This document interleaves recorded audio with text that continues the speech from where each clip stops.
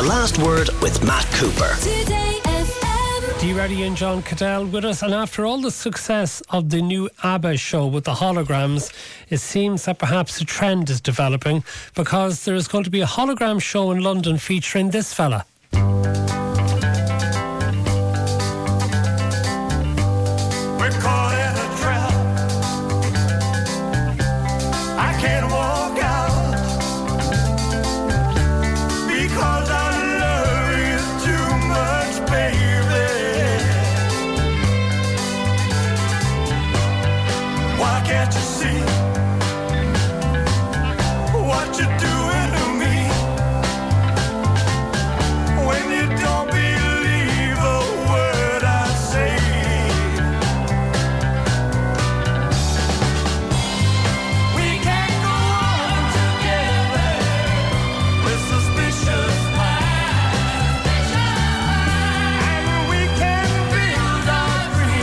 So he's dead since 1977. So Reddy, what would be involved in the Elvis evolution?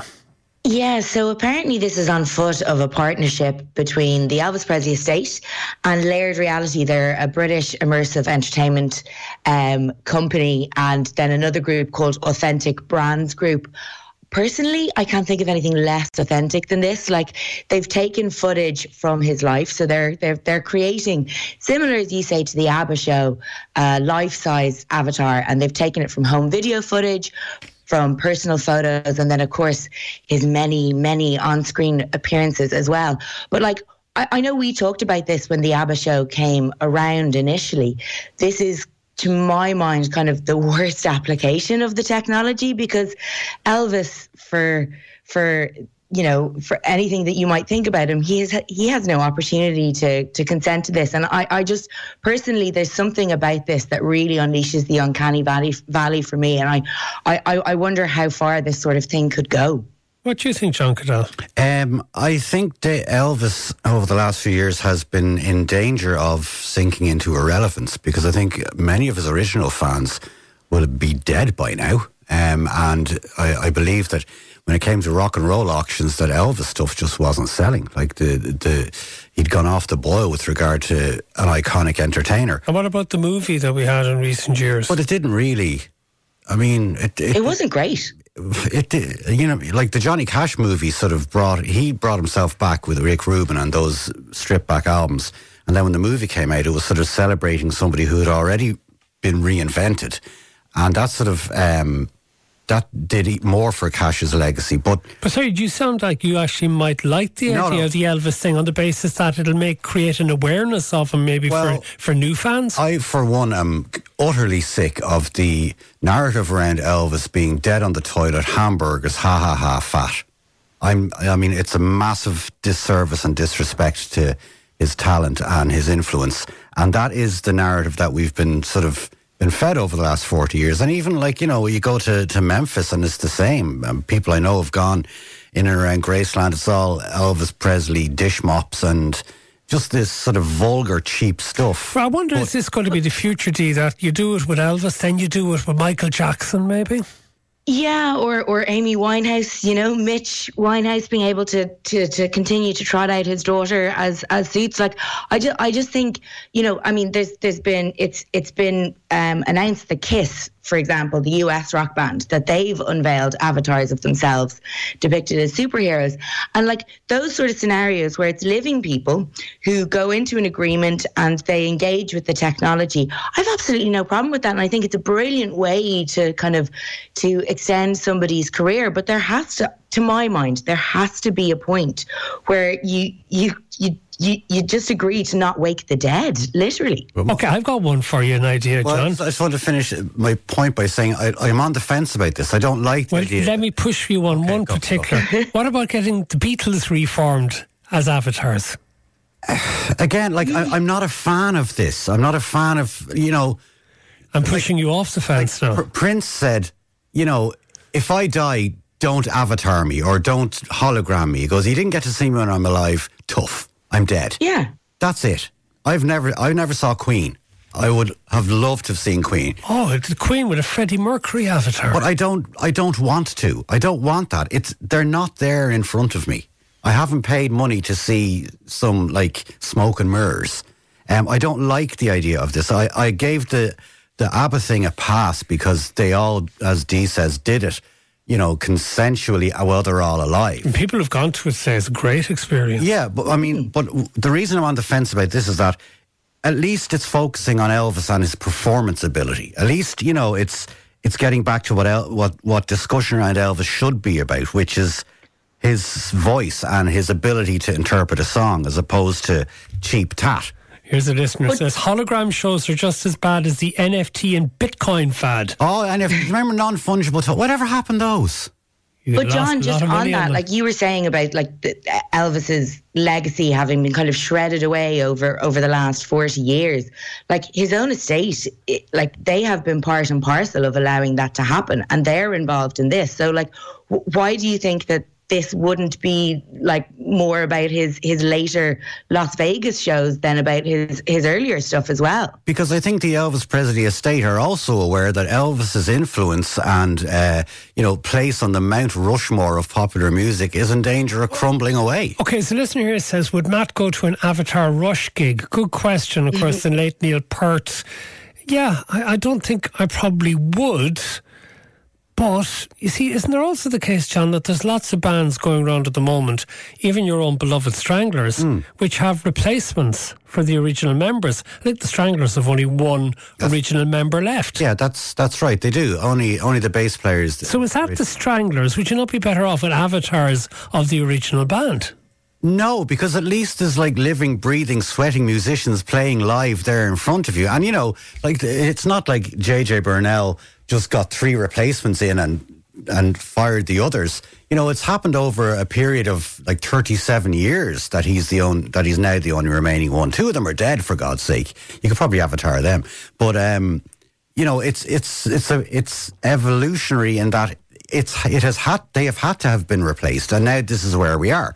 One original member, but I'd much rather that than see a 2-dimensional Stranglers on stage, like lit up by projectors. No.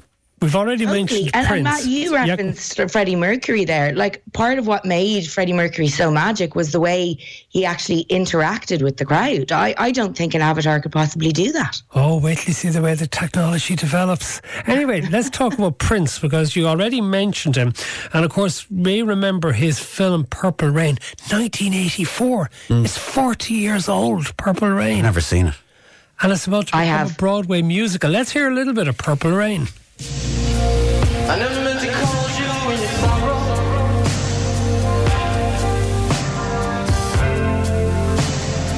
I never meant to call you in your pain.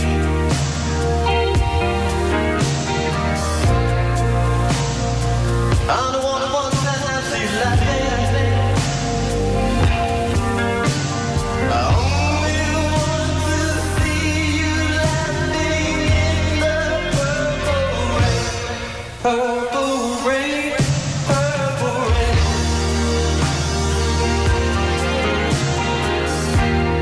Purple rain,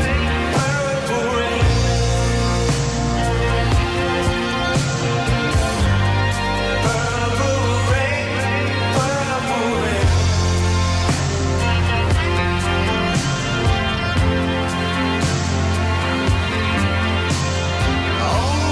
Okay, what's going to be in the Broadway musical, Dee? Well, it's a musical of the film. So the film tells the story of a musician who has all sorts of troubles at home, and a very interesting, burgeoning romance with a very beautiful woman. And it's very much a cult classic, I would say. I saw it once at a screening in the Sugar Club, and people were having a few drinks and kind of like singing along and dancing. And I would say that is very much the most enjoyment you're going to get out of the film. It did win an Oscar for Best Soundtrack, I think, but it probably wouldn't have been winning any Oscars otherwise. It's a bit cheesy. It's not the best. So actually, I can't think of a better application for that film than to be turned into a Broadway musical. Okay. And of course, a movie that's got an awful lot of attention in recent times is Saltburn. What has that done, John, to the career of Sophie Ellis-Bextor? Well, one of her songs, Murder on the Dance Floor, is played in the film over what's described as a pivotal scene. We won't give it away to people who haven't... It's definitely pivoting. Who haven't watched the movie. So because of its placement in the film and the scene that it's sort of soundtracks, it's just shooting up the streaming charts again. It's a bit like Kate Bush running up that hill from Stranger Things. Yeah. So it's now taken on a sort of a new life, and Sophie herself is here for it. She's delighted. She said she saw the movie. She watched it through her hands at a couple of points, she said, but she says she loves the way that the song has been reinvented, and it's doing better than it ever did. More and more people listen to it as the days go by. Let's hear a little bit of Murder on the Dance Floor. I know. There may be others, and so. You'll just have to pray.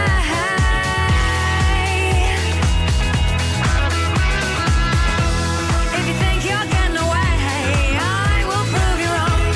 I'll take you all the way. Say another song, I'll blow you all away. It's murder on the dance floor, but you better not kill the groove. It's murder on the dance floor. I don't know if you know her cover of Baccarat's Yes Sir I Can Boogie, but she sings it exactly like that. It's a sort of matter-of-fact, sucking in her teeth way of singing. She's brilliant. It's a brilliant cover. Okay, let's get your picks of the week in case we run out of time. Dee, what are you going for? Yeah, my pick of the week this week, Matt, is from The Last Dinner Party. It's called Caesar on a TV Screen.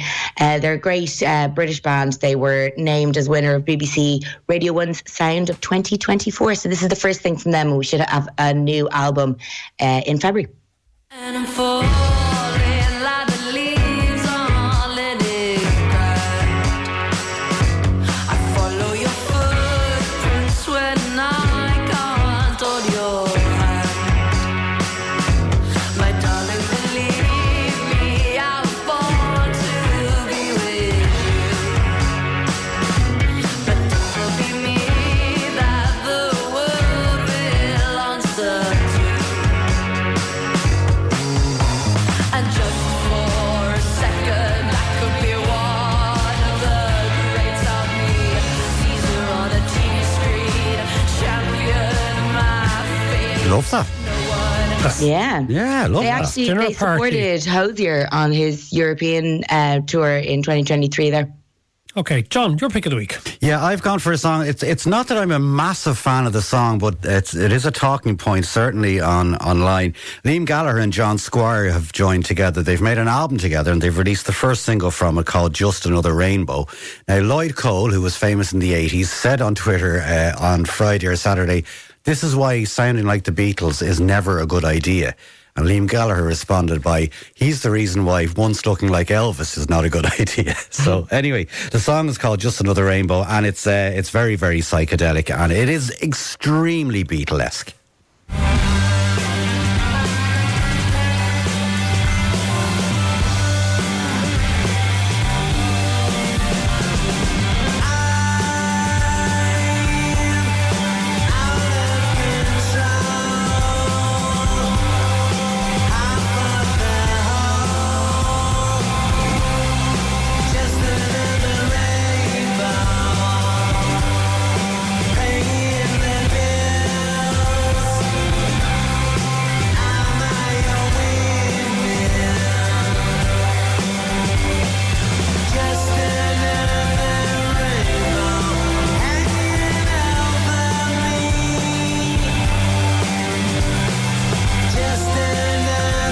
Very Stone Roses. It's very Stone Roses, and it has that sort of, that Beatles song Rain with McCartney's sort of bubbling bass line. It's got that too, but it's got Liam Gallagher's voice, and I'd listen to him sing anything.